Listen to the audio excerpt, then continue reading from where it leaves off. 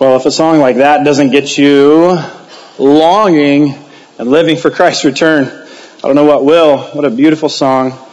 Great praise. Good job singing out. Just love it. Want that tone and that focus, that theme to continue on. That's my desire for this time. Well, hey, look at the top of your paper if you're taking notes. The Tribulation, our title here, subtitle, The Dawn of the Day of the Lord. Doesn't that sound like a cool movie title? Kind of like, just like, whoa, epic, right? Yeah, I would want to watch it. I'd be like, what's that all about? Well, speaking of movies, because you brought it up, I wonder if you can identify what the theme is or what these movies have in common. 1. 2012. A frustrated writer struggles to keep his family alive when a series of global catastrophes threatens to annihilate mankind. War of Worlds. As Earth is invaded by alien tripod fighting machines, one family fights for survival. I feel like my voice should go deeper with each one. 28 days later. 4 weeks after a mysterious, incurable virus spreads throughout the UK, a handful of survivors try to find sanctuary. The day after tomorrow. I don't know if that day ever comes. The day after tomorrow, Jack Hall, paleoclimatologist, there we go, I think I got it, must make a daring trek from Washington, D.C. to New York City to reach his son, trapped in the crosshairs of a sudden international storm which plunges the planet into a new ice age. The day the earth stood still, an alien visitor and his giant robot counterpart visit Earth. Rain of fire. A brood of fire-breathing dragons emerges from the earth and begins setting everything ablaze, establishing dominance over the planet. Sunshine. That's kind of a funny one. How'd that get in there? Sunshine? Sounds like a nickname for somebody. But Sunshine, a team of international astronauts are sent on a dangerous mission to reignite the dying sun with a nuclear fission bomb in 2057. Good luck. Miracle Mile. A young man hears a chance phone call telling him that a nuclear war has started and missiles will hit his city in 70 minutes. Wall-E. Kids, Wall-E? Anyone? Yeah, there you go. That's right. All right. Wall-E. In the distant future, I don't know, it seemed like tomorrow. In the distant future, a small waste-collecting robot inadvertently embarks on a space journey that will ultimately decide the fate of mankind. I could have kept going on and on and on as you look through not only movies and plots of movies, but books and plots of books and series of books and things being issued and written. You look at our world, and our world is extremely fascinated with the end. Isn't that true? The end. It's so fascinating. It's almost built into every human mind that the end will come. The end of life, maybe even the end of earth, the end of humanity. But instead of wondering what it's going to be like or how it's going to happen, or even if it will happen, we can know for sure. You can know. So while the world throws out a lot of post-apocalyptic scenarios about what the end of days will be like, let's cut through the confusion and bring clarity to what God says the end will be like. A little word to the wise: don't let the entertainment industry build your theology about the end, or of any time really of life. Some of us are probably guilty of that because we're like, oh, that was such a good movie. Did you see that? That was so good too. Did you see that? Oh, that was so good. And you see so many movies, you end up thinking kind of like, wait, is that going to actually happen? And it starts to seep in. You kind of wonder, whoa, I got to exercise some discernment here. All right, so just a little word to the wise there. Well, hey, our objective this morning is, as we embark on our next part of this summer series that has been titled, Your Kingdom Come, we will find this morning that before the kingdom can come, and that golden age comes, there will be a very dark age, the darkest. There comes a day a series of days called the Tribulation. My hope and prayer for us this morning is that we won't be deceived into knowing what is actually going to happen, but we'll have discernment from God's Word. Discernment from God's Word to know and to be able to see exactly what is going to happen ahead of us. Hopefully, with this knowledge, a clear knowledge of God's plan and His purpose for all creation and for you and for me, we can have transformed lives, right? Transformed lives. Not bigger brains with more information in them going, I know more. But transformed lives, individually and corporately. That you individually will love the Lord more and long for His return and live in light of it better. And as a church, we would get our act together knowing that we don't get to sit like this forever. Don't get comfy in these beautiful chairs that need to be stacked every week. Don't look at the things around you and go, it's just going to be here next week and next week and next week and next week. No, it won't. We have a mission as a church, and we need to be galvanized by truth to be about our mission as we meet here and as we go out into this world. Know this, that as we live, we set a motion picture for the world to see about the glory of the Lord who will come with both reward, as we saw last time, and wrath in His hands.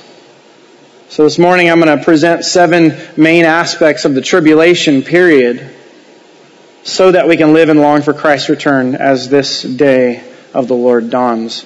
Before we look at them, I want to orient you just once again with our slide, the overview of end times. So it'll be up here, and you also have a printed version of this, and here is the big picture before we splash color on it and move through it. But we've been using this as kind of our home base. You run around for a while and you come back to this, right? So this is our home base, chart, timeline, what have you, visual. We are in the church age. We're not over here yet. We're in the church age. We talked about the rapture and how Christians will be removed. All Christians of the church age will be removed to be with Christ, removed from the earth to be with Christ at the rapture. And then we saw that what happens once the church is raptured, well, there's this thing called the judgment seat of Christ, the Bema seat judgment. And so those are highlighted there in a beautiful lipstick color or something. Marriage of the Lamb will be covered more in conjunction with the second coming, as we'll see. But that judgment seat of Christ is kind of like you've finished the race. You, as a Christian, you've run hard after the Lord, doing what He's called you to do. You've leaned forward with all your life, and you go through that ribbon, breaking through, crossing that line, finishing your race. And then you head over to where you have your wreath put on your head. And what's pronounced over your life matters. You will be saved by the mercy of God, but you'll be rewarded depending on how you lived your life for Him. So it matters. So you kind of wonder if that's what's happening with us, those who are truly saved in the air with God, what is happening on the earth at that time? If the church is removed, what happens in the earth? And that's what this tribulation period has to do with. Hades below is a term for where people go who are unbelievers and they die. So if you're an unbeliever, you die during the church age. You're an unbeliever, you die during tribulation, you go to Hades. That's why that's highlighted there. We'll talk about that more later.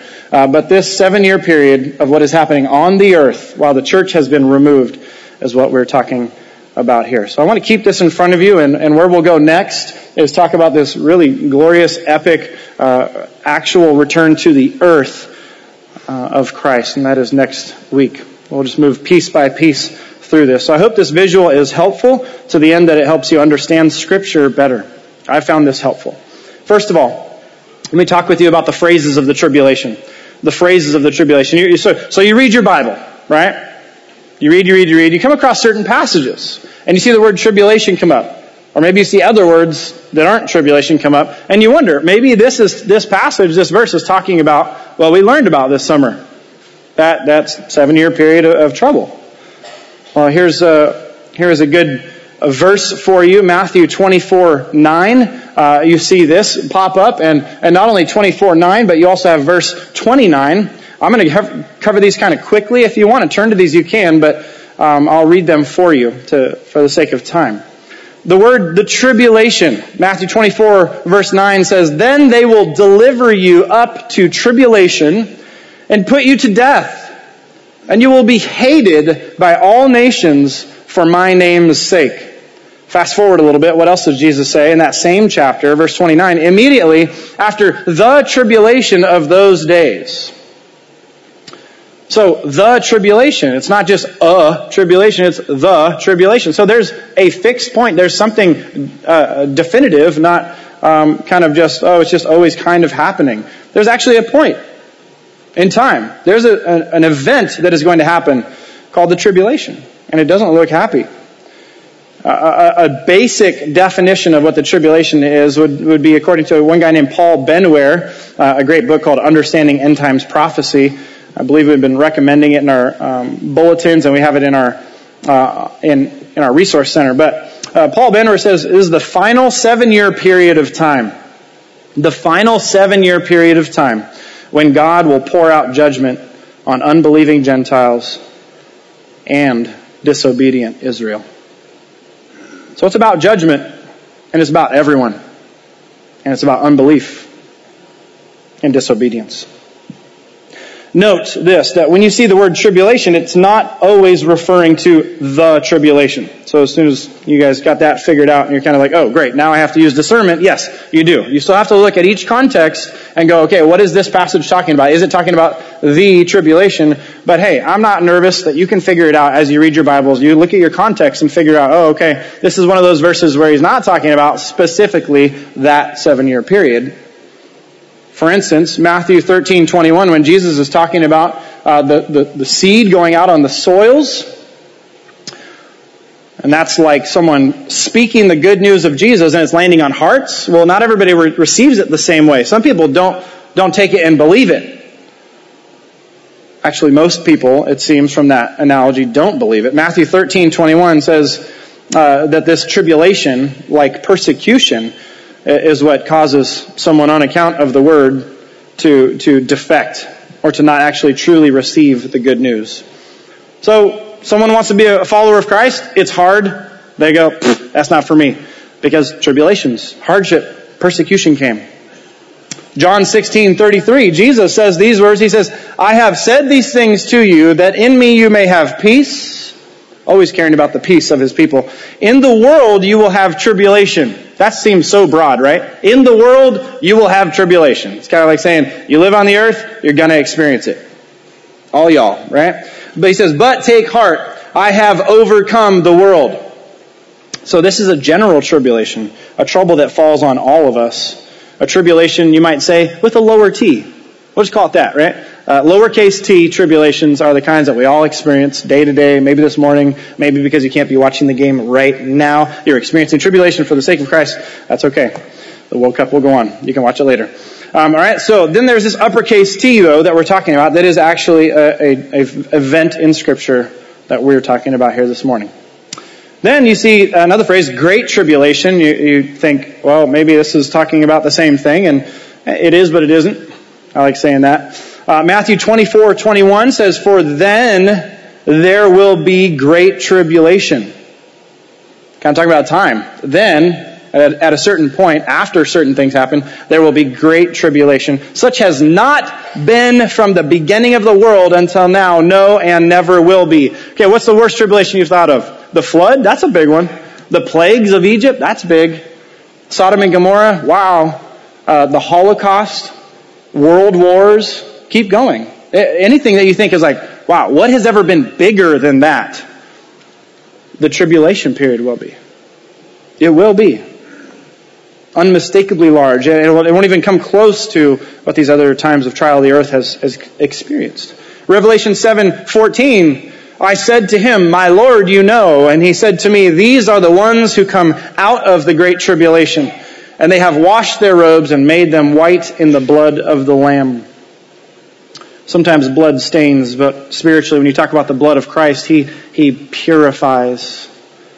He purifies people who are saved in the great tribulation. So people can be saved in this time, though it may cost them their lives.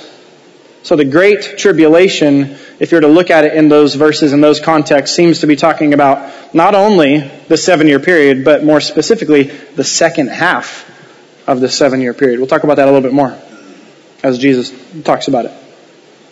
So everyone knows what half of 7 is, right? Is it 3 or 4? Yeah, 3.5. It's in between. All right, so 3.5 years. Okay, you've got the midpoint of a 7-year period, and that becomes a significant turning point. You'll see that in a second here. I just want to prepare you for that. Another phrase is the day of the Lord. It's the one I've gone with in our title here. But usually in Scripture, this phrase, day of the Lord, it refers to the future tribulation period before the second coming. That's what we're talking about. You look at 2 Peter 3:10, 1 Thessalonians 5:2 and 3. You look at these different passages and you see the phrase, the day of the Lord. You think, well, isn't every day the Lord's? It is, right? I mean, what day is He not the Lord? Well, He has a special day. There's a day that's coming where everyone will go, whoa, that was the day of the Lord, right? You know, the earth will feel it. It is coming. It is so big. And movies just try to itch and scratch at what that might be like, and they still fall way short. But we still watch them anyway. It's a day of judgment and salvation. So not just one or the other, but it's a day of judgment and salvation. Cataclysmic wonders, things that happen that if you were an astronaut and that was your shift to be up in the space center, you'd still feel it. You can't escape it. It's going to be so big. The day of the Lord is about divine vengeance. If you've ever been wronged, don't raise your hand. If you've ever been wronged, guess what? A day of the Lord is coming. And you thought, oh man, if I could have my day with that person, you know, I go to town on them, you know, my reckoning would come. You don't want your vengeance. You want the Lord's. His is perfect. And that day is coming. That day is dawning. So broadly speaking, the day of the Lord refers to the entire tribulation period, the second coming that we'll talk about next week, and then the week after that, the establishment of the kingdom. I mean, this is it. This is the big finale of all Scripture, of all time. This is the day of the Lord. He's coming to clean house, to save His people, to come back to the earth, to set up His kingdom, and it's going to be beautiful. It has to be super dark before it can be super bright and beautiful. And that day is coming. It is dawning. At the same time, you see 1 Thessalonians 5, this day of the Lord is coming like a thief in the night. You can't see it coming. You can't check your watch and go, the day is almost here.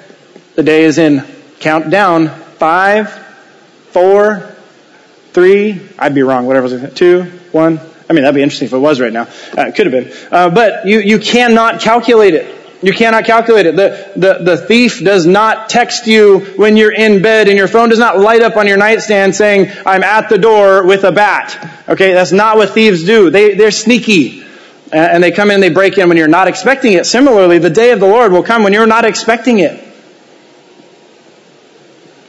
So we need to be prepared for this day of the Lord. The time of Jacob's trouble. This doesn't just apply to Jacob. This applies to all, okay, who will be alive at the time when this happens. But there is a time in Jeremiah 30, verse 7. It says, alas, the day is so great, there is none like it. It is a time of distress or trouble for Jacob. Talking about the people of God, the people of Israel. Yet he shall be saved out of it. Isn't that interesting? He shall be saved out of it. And it shall come to pass in that day, declares the Lord of hosts, that I will break his yoke off of your neck, and I will burst your bonds. And foreigners shall no more make a servant of him, but they shall serve the Lord their God and David their king, speaking of the son of David, Jesus, whom I will raise up for them. It's talking about the day of the Lord. It'll be a day of trouble. Unparalleled trouble. Another phrase for the tribulation is the wrath of God. The wrath of God is another common phrase for the tribulation period. You think about the wrath of God. That's one of his attributes, right? Has anybody done like a study of God's attributes and kind of went through them? And you learn about God being a God of wrath. And you go, whoa, you don't mess with him. You don't keep going on sinning thinking that you're going to get by fine. No, you start to smell smoke from the last guy. And you're like, whoa, God's wrath is serious. It's eternal. He has a deep, passionate feeling against sin. That's His wrath. Little, large, every one of our sins. He has a wrath for because He hates sin. And it will lead to inevitable punishment. That's what this wrath of God is talking about. Looking at Scripture, you see Revelation 6:16, calling to the mountains and rocks, fall on us and hide us from the face of Him who is seated on the throne and from the wrath of the Lamb.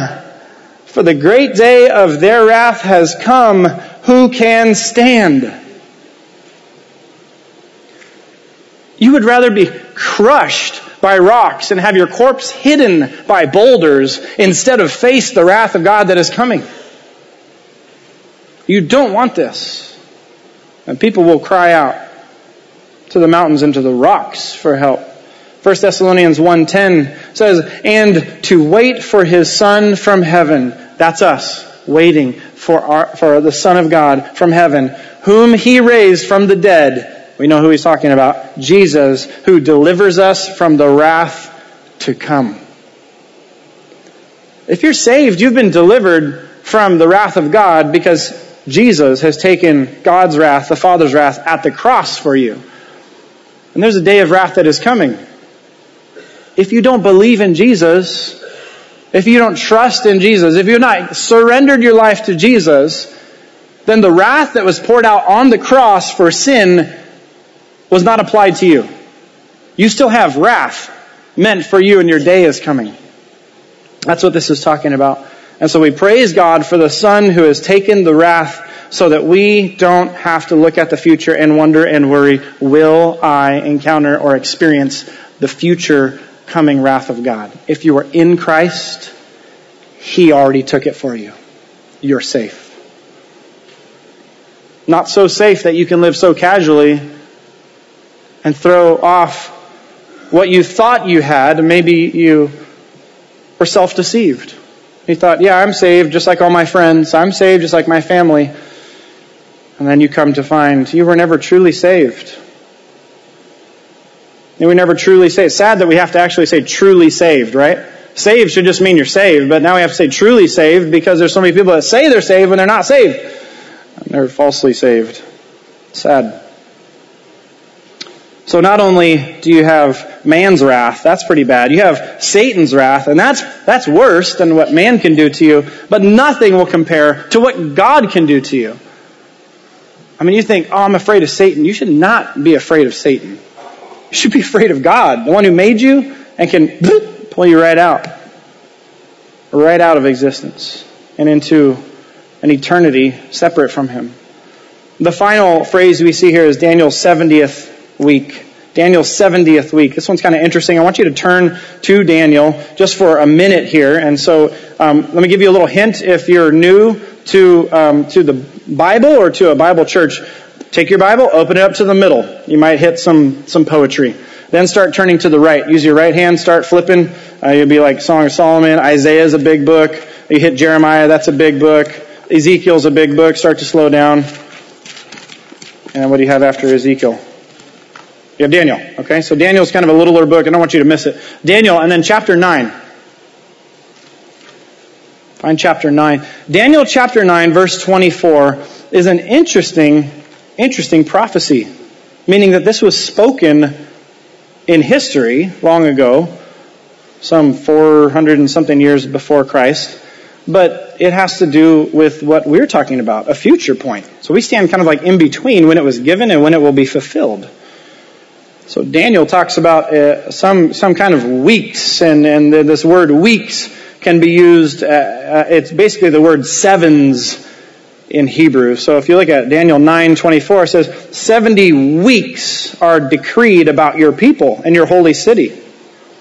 So you've got 70 sevens or 7 periods of time. And so if you're taking 70 and you multiply it by 7, you have, anybody know on the spot? 490, I heard it, 490. Okay, so got a big number, right? And so you have a period of years that he's talking about a big chunk there. Now, if you were to keep reading, you start to see what he's talking about. He's decreeing something. This is coming from Gabriel, an angel, and he's telling Daniel, I'm going to give you understanding about when your people will be restored. When your people will have their kingdom come.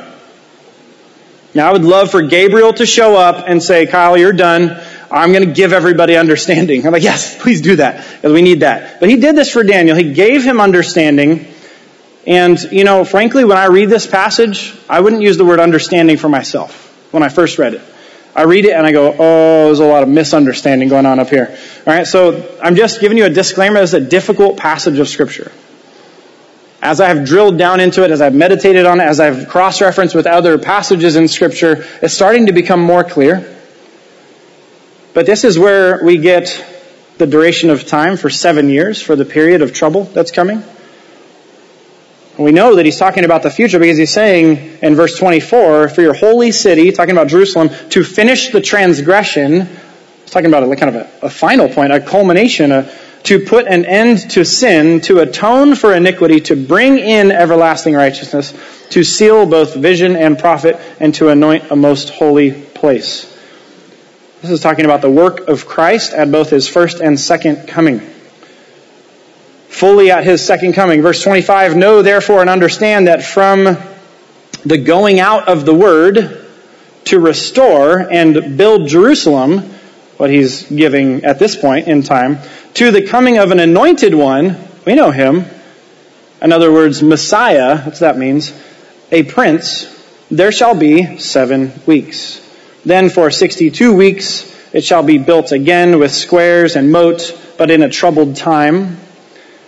And after the 62 weeks, so you're talking about 62 sevens, or 7 years, so you're doing some math there on the spot. An anointed one shall be cut off and shall have nothing. Can you think of an anointed one, a Messiah who was cut off? I can think of one. I could think of when. And he's talking about a time period before the 70th week, not all the way there. And then he says, the people of the prince who is to come, so this is a different prince, shall destroy the city and the sanctuary. Its end shall come with a flood, and to the end there shall be war. Desolations are decreed. This is talking about a prince who is not the anointed one, not the Messiah, but one who is an anti-Messiah, an antichrist. That's who this prince is. He's not the anointed priest. He's not the anointed prince. He's another prince. Desolations are decreed for this time when he is active, trying to stop God's plan to bring salvation to his people. Verse 27, and he shall make a strong covenant with many for 1 week. So if you're to take that week and make it, it's a 7, remember in Hebrew. So for 1 7-year period, he's going to make a promise. Has anybody heard about what the Antichrist is going to do? A lot of theories again as to who the Antichrist is. We all thought it was certain presidents in the past, right? Yeah, and so we're kind of wondering, maybe it still is, who knows? But it's going to be someone who, at least here, according to this verse 27, he's going to make a strong covenant, like a pact or a promise to bring peace for Israel for 1 week or a period of 7 years. For 1 7-year period. And look at this. And it says, for a half of the week, he shall put an end to sacrifice and offering. And so you're like, okay, so at some point there, he's gonna go back on it. He's like, 7 years, peace for you, strong covenant. Halfway through, he's gonna say, no more sacrifice, no more offering. And on the wing of abomination shall come one who makes desolate until the decreed end is poured out on the desolator himself. So he won't have the final word, but he'll make it hard for the people that he said he was going to make it good for. So it's almost like you have an Antichrist who's going to promise peace for Israel, and that kind of starts the 7-year period. Halfway through, he's going to defect. He's going to go against his word. That is so Antichrist, isn't it? Christ is always true to his word. Here is Antichrist going now against his word. And he's going to break that peace treaty. He's going to break that covenant. And there's going to be desolations. He's going to do something that's going to disrupt Israel, who's trying to come to the temple to worship and to offer sacrifices in the future. That's interesting to me. All right, so you're still here in Daniel. I'm going to go to the next main point. The passages of the tribulation. The passages of the tribulation. There's three main texts, three key texts. They're right here for you. First of all, Daniel's prophetic vision. We just read it. There's Christ's Olivet Discourse coming up on it. John's prophetic vision. Another biggie right there. These are the three main ones. If you're trying to study the tribulation, figure out what's going on. Don't watch the movies and build your theology. Read these three, all right, and then build your theology. And you got to add some other verses in too as you study your Bibles. But this is where I would point you and say, you want to study this difficult period of hardship that is coming very soon after the rapture. Study these passages. These are the big three. They give us nearly all the information on the tribulation period. This is where exposition gives us our theology. So we look at a passage, we start to turn over the words. What do these mean? And then we go, well, it seems that this is going to happen after that. It seems that this guy is going to do that. It seems that we shouldn't put our hope in this. And guess what? We start to build a theology, which is a construction of thoughts and thinking about topics from the Bible. This is where you build your eschatology, your theology about the end times. And so time does not allow for us to dig deeper into this passage. I would love to do that. You have one thing that could be pointed out about how the prophecy that was given from that point when Gabriel talked to Daniel to the fulfillment of that 69th week, so just 1 7-year period shy, that's 483 years. It landed precisely on the date of Christ's triumphal entry into Jerusalem. Isn't that interesting?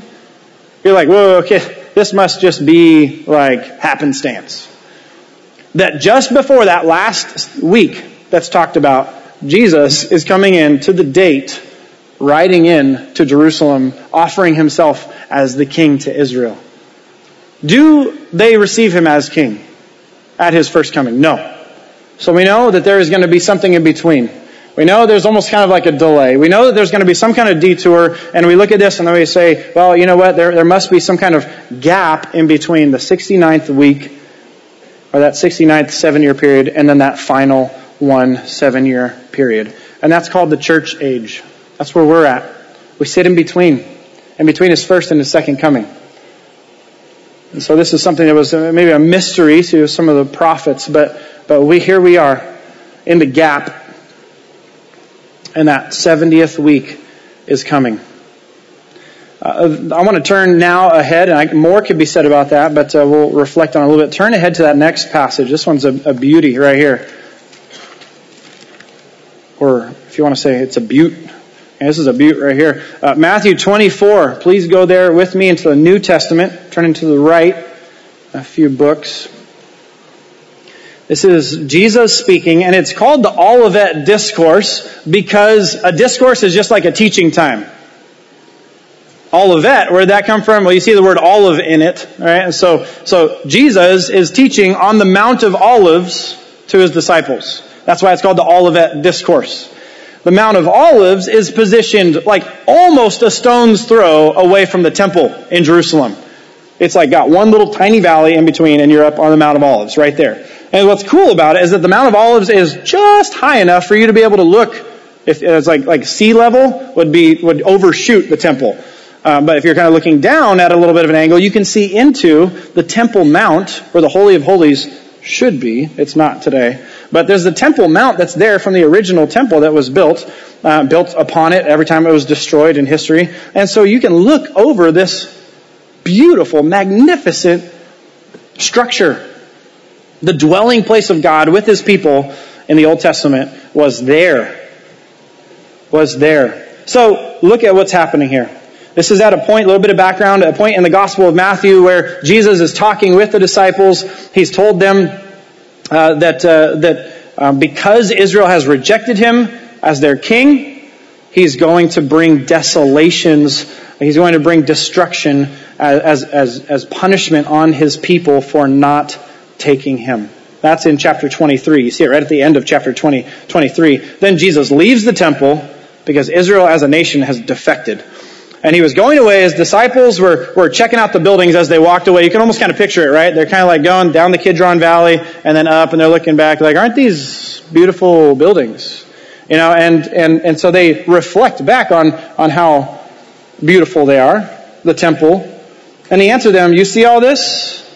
And he responds and says, it's not going to be that way soon. All those stones that are so beautiful, laid upon one upon the other, all the gold that lines the edge and the outside, all the gold that's inside, it will be destroyed. It will be destroyed. Not one stone will be left upon another. You read historians, this guy named Josephus, he said that even after it was destroyed in 70 AD, not long after this, that people were going through turning over rocks to try to find where even the burnt gold had poured down into the cracks of the rocks that had been overturned. And they're trying to get the gold after it had dried and solidified again. I mean, this is a prophecy that Jesus gives that does come true. Now, as he's talking about this destruction that's going to come upon Israel, it causes the disciples to ask a question. And they say in verse 3, Matthew 24, verse 3, as he sat on the Mount of Olives, the disciples came to him privately. So it's a little powwow, small group here, small group meeting. They say, tell us when these things will be and what will be the sign of your coming and of the close of the age. So now they associate the destruction that's coming in 70 AD with like what the Old Testament's talking about when like he's going to come back and it's going to be the day of the Lord. So they associate it with that. They ask two questions. When? Isn't that what everybody wants to know? When's the Lord coming back? Jesus, when are you coming back? The second question they ask are, what are going to be the signs of the coming of this age or the close of the age? So tell us when and tell us exactly what's going to happen right before the end. It's almost like so we can be ready, right? That's what I read into their question. I'm curious about this. When we study end times, like, yeah, tell me when. Yeah, just tell me like when I need to get serious. So they kind of have that thought a little bit. Jesus answers them and starts to explain, give them an answer to their second question, but not the first one. The first one, he actually says no one knows the time. The second question, he says, I'll give you the signs. I'll tell you the signs that are going to happen before I come back. So you can know, so you can be ready. So you look further as you keep reading in Matthew 24, and you see that probably, from verse 5 to about verse 8, he's talking about the first half of that tribulation period, describing it as wars, rumors of wars, antichrist, people saying lies, saying that they are the Christ, nations rising against nation, kingdom against kingdom, famines on the earth, earthquakes in various places. And he says, this is just the beginning. And sometimes we say, oh man, all those things we see. Yeah, but we don't see it to the degree that it will be in that day. So let me just say that. We're not in the beginning of the tribulation just because we see some of these things take place. No, we're not there because these things are going to take place in such a way that there's never been a time like this where the whole world is wondering, what is happening to the world? It's like going through birthing pains or something. And that is what he says in verse 8. All these are but the beginning of birth pains. Then he shifts and he's talking about the second half of the 7-year period. Then they will deliver you up to tribulation and put you to death, and you will be hated by all nations for my name's sake. Many will fall, betray one another, hate one another. Lawlessness will increase. The love of many will grow cold. The one who endures to the end will be saved. And the gospel will go out to all nations. Then the end will come. Verse 14. Then the end will come. So that question that everybody's got burning ears and a mind for, yeah, but when is the end? What is the end of days? These things will happen first. Then the end will come. And he talks about in verse 15, that midpoint of the tribulation. When you see the abomination of desolation, we're like, hey, that's like something that the Antichrist is going to do. Daniel taught us that. Spoken of by the prophet Daniel, standing in the holy place. Okay, so he's going to do something that desecrates the temple. He's going to do something that's an abomination in the holy place that he said that they could have for a while. He's going to set himself up as God. It's going to be really interesting that he does this, because this is just an open declaration of war against God and turning the hearts of the people and their attention away from him. Now, if you were to keep reading down to verse 26, you see it describes the second half of the tribulation in even more detail. after the Great Tribulation, that second half of the tribulation period, you see something happen. He actually gives a sign of his coming. So everybody look at Matthew 24:29. I love this stuff. This is so cool. You can't make this stuff up. Jesus is telling us that this is going to happen. Listen, Matthew 24:29. Immediately after the tribulation of those days, those future days, tribulation is coming, the sun will be darkened. We need a nuclear bomb or whatever to help strengthen it, right? Sunshine movie. The moon will not give its light. The stars will fall from heaven. The powers of the heavens will be shaken. Then will appear in heaven the sign. You want to know the sign of the coming of the Lord? He's like, here, I'll tell you the sign. The sign of the Son of Man. And then all the tribes of the earth will mourn. They will see the Son of Man coming on the clouds of heaven with power and great glory. It's almost kind of like, wait, how could anybody describe what all these things are happening to the earth? Why are there all these, crazy things happening to the sea turning red? You'll see later in Revelation, or all these wars on these levels that, it's almost like everybody's just wishing that the rocks would fall on them and they'd just die, and the whole world is seizing and wondering, and then he comes for all the world to see. Jesus coming back to his earth in power and glory, and everybody will know and associate and go, this was the day of the Lord. This is the great day of the Lord. Verse 31, and he will send out his angels with a loud trumpet call, and they will gather his elect from the four winds, from one end of heaven to the other. This is a point that is going to be at the second coming, so I don't want to take too much of Chris's content for the next time. All right, so finally you have John's prophetic vision, and you have this in chapters 6 to 19. All I want you to do is turn with me to Revelation 6. I'm not going to read all those chapters, but just Revelation 6, and just get your Bible open to that.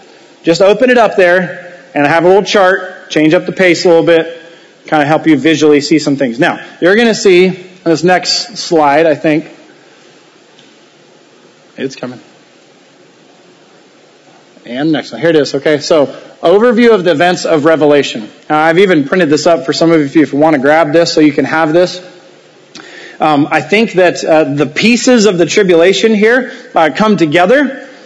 And if you were just to take the book of Revelation, you go, man, that's a whopper. Actually, a lot of people have said, this summer you're going to do a book study on the book of Revelation.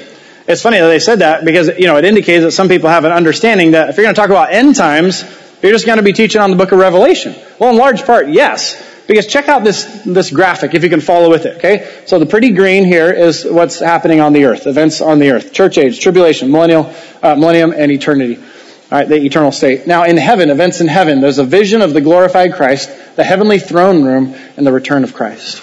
The return of Christ. Now, the white things are the chapters of the book. And the lines and arrows showing you kind of like what's going where. All right, so put some of these pieces together. You open the book up and you start reading about this vision that John has of Christ who's been glorified. That's what's happening. So that's like a heavenly vision of Christ. Christ is bringing the message of Revelation. He's the one who wants to do the revealing. Then chapters 2 to 3 is a message to the current churches that are on the earth at that time. So I have good things to say about you and I have bad things to say about you. You got to get these things in order. He talks about the church of Thyatira, the church of Pegasus. No, I don't think it's Pegasus, is it? Laodicea, Pergamum. All right, Thyatira, Philadelphia, Laodicea, Sardis. He's talking to Ephesus. It's very clear. He's talking to the church. Then you have this piece in chapter 3, verse 10, when he says this. Chapter 3, verse 10. Because you have kept my word about patient endurance. I know I flipped back 3 chapters. But he says in Revelation 3:10, I will keep you from the hour of trial that is coming on the whole world to try those who dwell on the earth. Now this could be a rapture passage. I'm not going to say it for certainly is. But if it says what I think it's saying, the church is removed before the hour of trial is coming on the whole world. I mean, when I read this, I'm thinking he's talking to people who are in the church, saying he's going to keep us safe, almost like the plane's going down. He's going to hit our eject button, hold us safe before it crashes. So this hour of trial is coming on the whole world to try those who dwell on the earth. So you look at it and you go, okay, well, that'd be the end of chapter 3. You see this chapters 4 and 5 is another picture of what's going on around the throne. Worship being given to Christ, who is at the throne, his Father, who sits on the throne. And then you see chapter 6 to 19. This is the biggest part of this graph, and it includes the tribulation events. Let me just point something out. I'm actually saying a lot of the things in the next point, so don't worry. So the next points will go really fast, actually. But chapters 6 to 19 talk about the judgment that is going to come and the tribulation on the earth. And guess what? The word church isn't used anymore. So it's almost as if John is getting a vision of what's going to happen in the future. And the first thing he has to do is give these letters to the church. And then after he says, I'm going to remove you from this hour of trial, then he describes all the things that are going to happen on the earth without talking about the church. It's like, wait, you use the word church a lot, and now you haven't used it once for the rest of the book. Well, that's because I think the church has been removed, and God is going to resume his plan with Israel during the tribulation. So from chapter 6 to 19, you have the tribulation events taking place. You have the return of Christ, which culminates and ends the tribulation. And when he ends the tribulation, he doesn't keep tribulation happening. He doesn't let the Antichrist run around and play. He says, no, you go to the pit. You're chained at the bottom of that bottomless pit, and you're not allowed out for this 1,000-year reign on the earth where Jesus is going to reign as king over Israel, his people, and with us who have joined in as well because of God's goodness and his plan.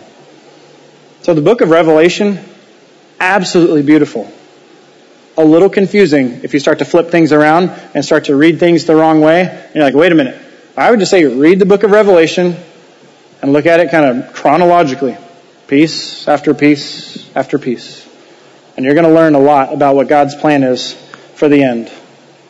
The whole revelation and revealing of the end. Do we have another slide here? Yeah. So let's build this out a little bit, looking at the pieces of the tribulation. So we're putting together some pieces. We've looked at all the main passages. We've kind of just in part summarized the book of Revelation, but now looking at it in a chart like this. So you have the rapture of the church. Whoop, all right. So those of you who are truly saved, going to be with him. Then there's the beginning of birth pains, as we remember in Matthew. Jesus called it that. These are the beginning. There's a halfway point by the dot line, and then there's the great tribulation, the second half of it. At the end of it will be the second coming.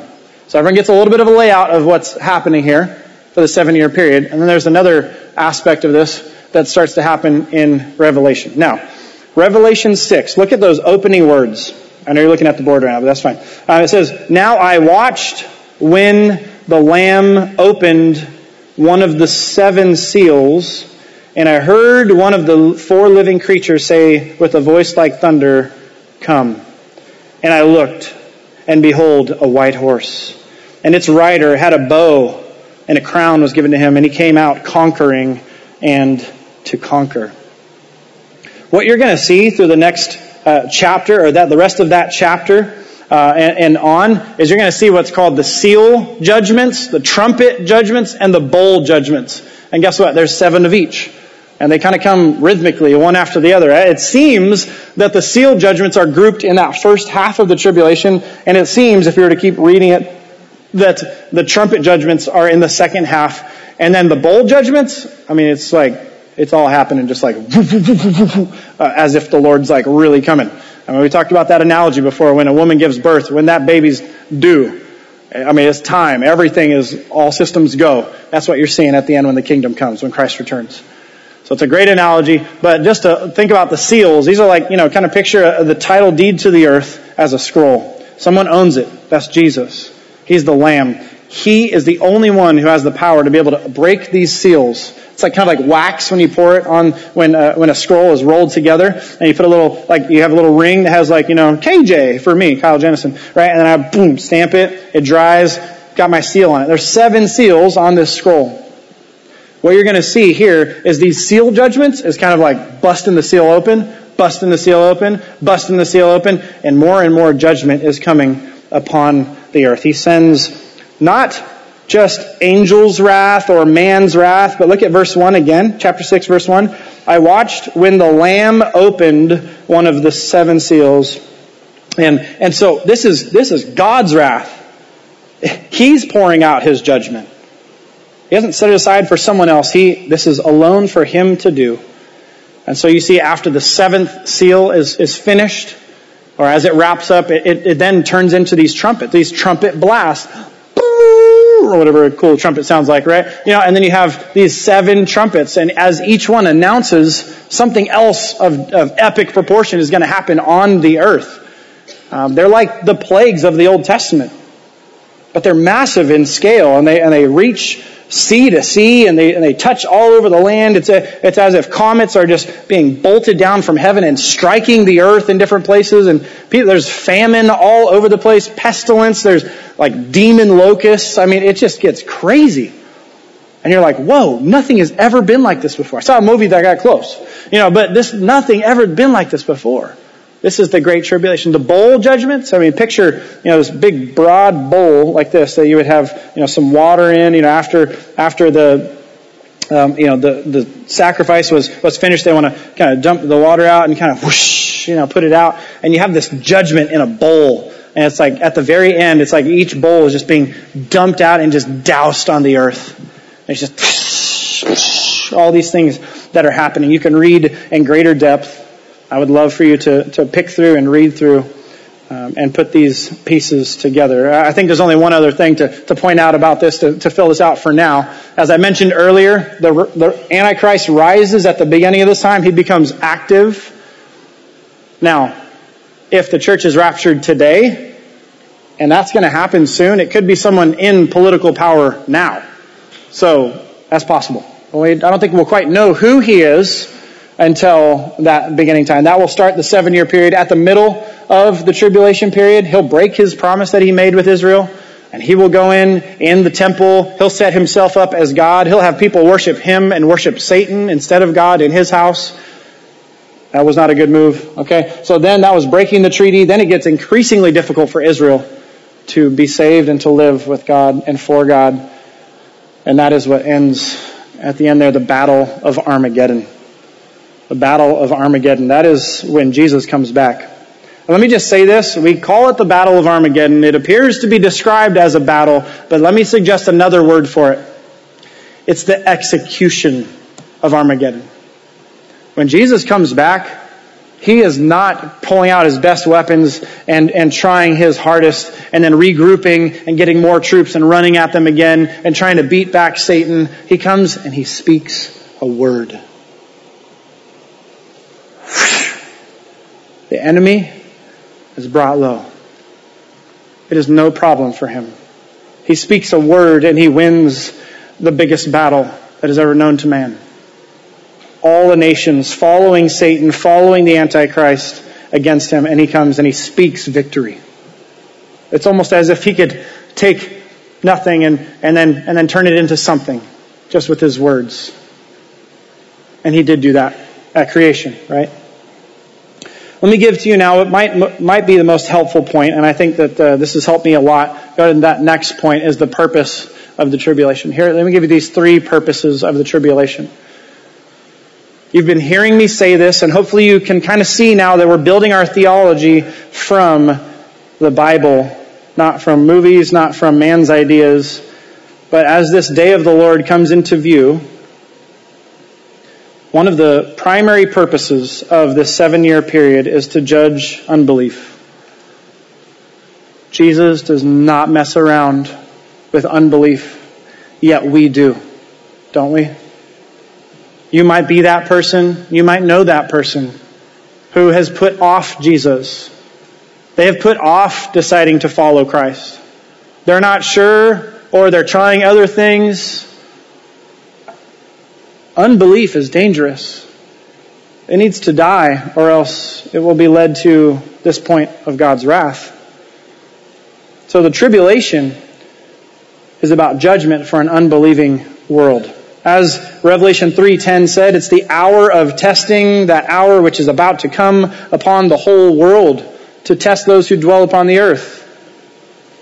What you have happen is you take all the believers on the earth in the church, you remove them in the rapture. Then what do you have on the earth? All unbelievers. So how does God feel about unbelief? It's almost like He needs to let them know what He thinks about unbelief. And so the tribulation is exactly that. Why the bowl judgments? Why the trumpet judgments? Why the seal judgments? Because He can't tolerate sin. He can't handle when people know full well what Jesus has done for them and then not repent and stay in their sin and continue to do their own thing in life. He won't tolerate it. Neither should we. This is the first purpose of the tribulation, to test the unbelieving world. So every living creature will be held responsible to the Creator for resisting Him. The second purpose is the preparation for a believing Israel. As I've already pointed out and alluded to even, and as you continue to read the Bible and see, it just is so clear that God has a future plan for Israel. He's not done with them. Though they were done with Him, He is not done with them. There are some beautiful verses tucked in the Psalms and the Old Testament and in other points where God has made it very clear that He is not done with His people. Daniel 12, verse 1 says this. Daniel 12:1. At that time shall arise Michael, the great prince who has charge of your people. And there shall be a time of trouble, there it is, time of trouble, such as has never been since there was a nation till that time. So we're like, he's talking about the tribulation period. But at that time, your people shall be delivered. So it's like, okay, at that future time, when it's the most intense, excruciating pain this earth has ever gone through, the people of Israel will be delivered. Everyone whose name shall be found written in the book. Ezekiel 20 verse 37 says, I will make you pass under the rod, and I will bring you into the bond of the covenant. To pass under the rod is to come under His judgment in such a way that fathers or mothers take disobedient children under the whacker, or whatever you call it in your house, the belt. If there is some choice tool of using that to exercise discipline in your home, well, this is what He's doing with Israel, whooping their hiney's. He's really trying to get their attention so they can learn their lesson. And we go, whoa, suddenly this becomes so relatable. Suddenly this becomes so like what? Okay, so when I'm a parent and I spank my daughter because I love her and she has done something disobedient, I'm not telling her, and after I spank you, you are not welcome ever again in this house. Get out of here right now, you 8-year-old. I'm not saying that. No. I'm not saying you've lost your last name, all these things. No, I love her. So the discipline that she sees, that she faces, it hurts for a moment. And that's what's happening during the tribulation. Israel is being prepared to receive Him. Their stubborn will, their blindness, it will be broken, it will be shown. And when Jesus comes back, they'll see Him. Listen to this. Zechariah 12:8.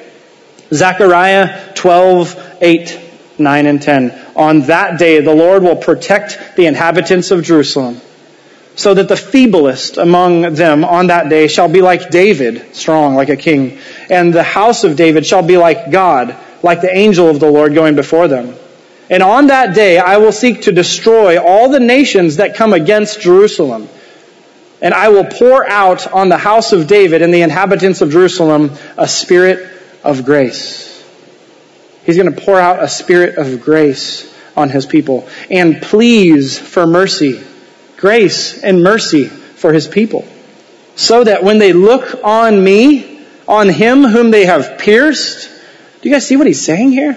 They shall mourn for Him as one mourns for an only child, and weep bitterly over Him as one weeps over a firstborn. Jesus is going to pour out wrath on His people so they could see what they had done to Him at His first coming. And they pierced Him with nails to the cross, had him die and hang in humiliation. But the second time he comes, when he comes back, they'll look upon the one whom they have pierced, and they'll be broken inside. They'll be crushed in their spirit. And they'll realize what they have done. And they'll need him, and they'll want him, though they'll feel terrible for their sin. Blessed are those who mourn. Because that's what Israel one day will do, and they'll receive him as their king. Purpose 3 is more of a byproduct or an effect of God's intentions in the tribulation. There's a countless number of Gentiles that are going to be saved as well. And you might think for a moment, and some people have asked me this before, okay, time out, a lot of people being saved in the tribulation, how? The rapture removed the entire church. We're the people that are supposed to proclaim the message, so you took all the proclaimers away. How's anybody going to be saved? You're telling me there's multitudes of people that are going to be saved? There's some 144,000 of these Jews you're telling me about. You're telling me there's this countless number of Gentiles that are going to be saved during this time of reckoning and destruction and discipline? Yes, I am telling you that.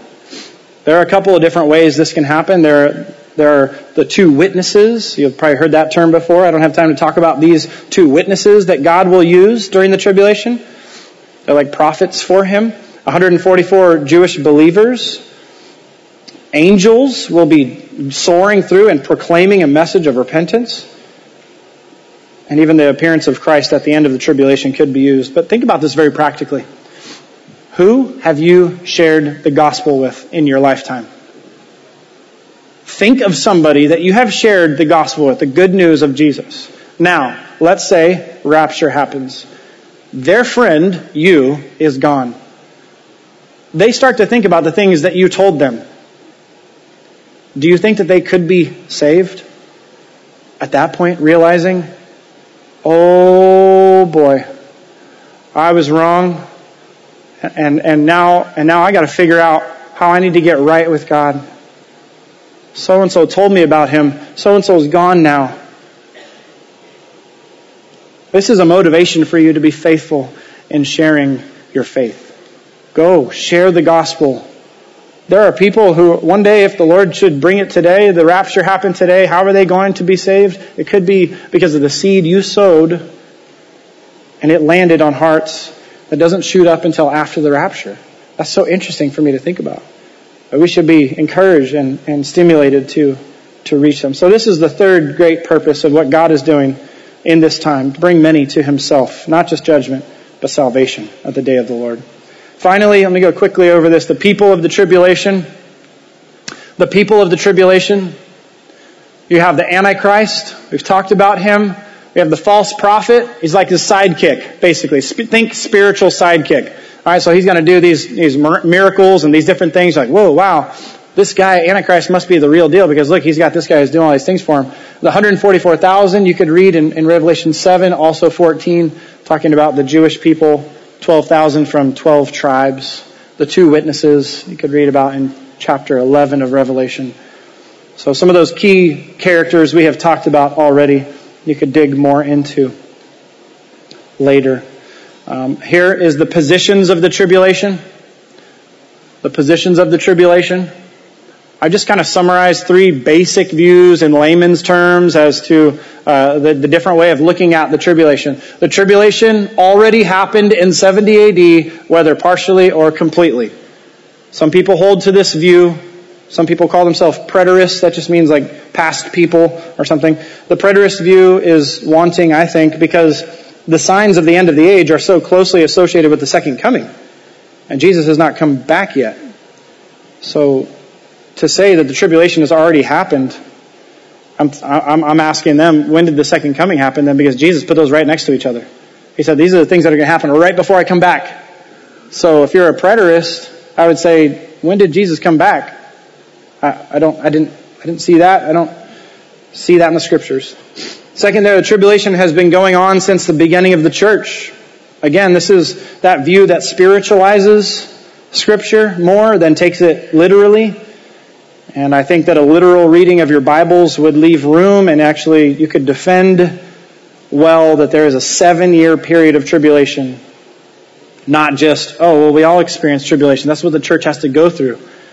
And so we've been doing that for 2,000 years. No, and I also think it downplays the significance of that time that is coming as well. Then that third view, the tribulation is a future 7-year period before Christ's return. This is the futurist view. The futurist position is, I think, preferred because it most consistently holds up with the prophecy from God's Word. Let me just end by talking about the practicality of the tribulation. And you might be thinking, okay, we're talking about the tribulation. This is a message that doesn't apply to me because I won't be here. Anybody thought that yet this morning? Anybody think that when they saw it at the top of their page? The tribulation. That's going to be for somebody else because I'm going to be up with the Lord. Well, you need to ask some questions and consider some practical sides of this. These are just thoughts that I've had after studying theology and thinking about the tribulation. The wrath of God is coming on unbelief. Are you truly saved? Start there, right? If you know that God's wrath is coming and it's right to come on sin, you have to think through that and go, have I truly given my life to Christ? Or am I wavering still? If you're wavering, or if you're just holding him off, if you found other things more important, more intriguing, more satisfying than Christ, then you have the crosshairs of God's wrath on your life still. And he's about to pull that trigger. Second, the wrath of God is coming. Are those around you saved?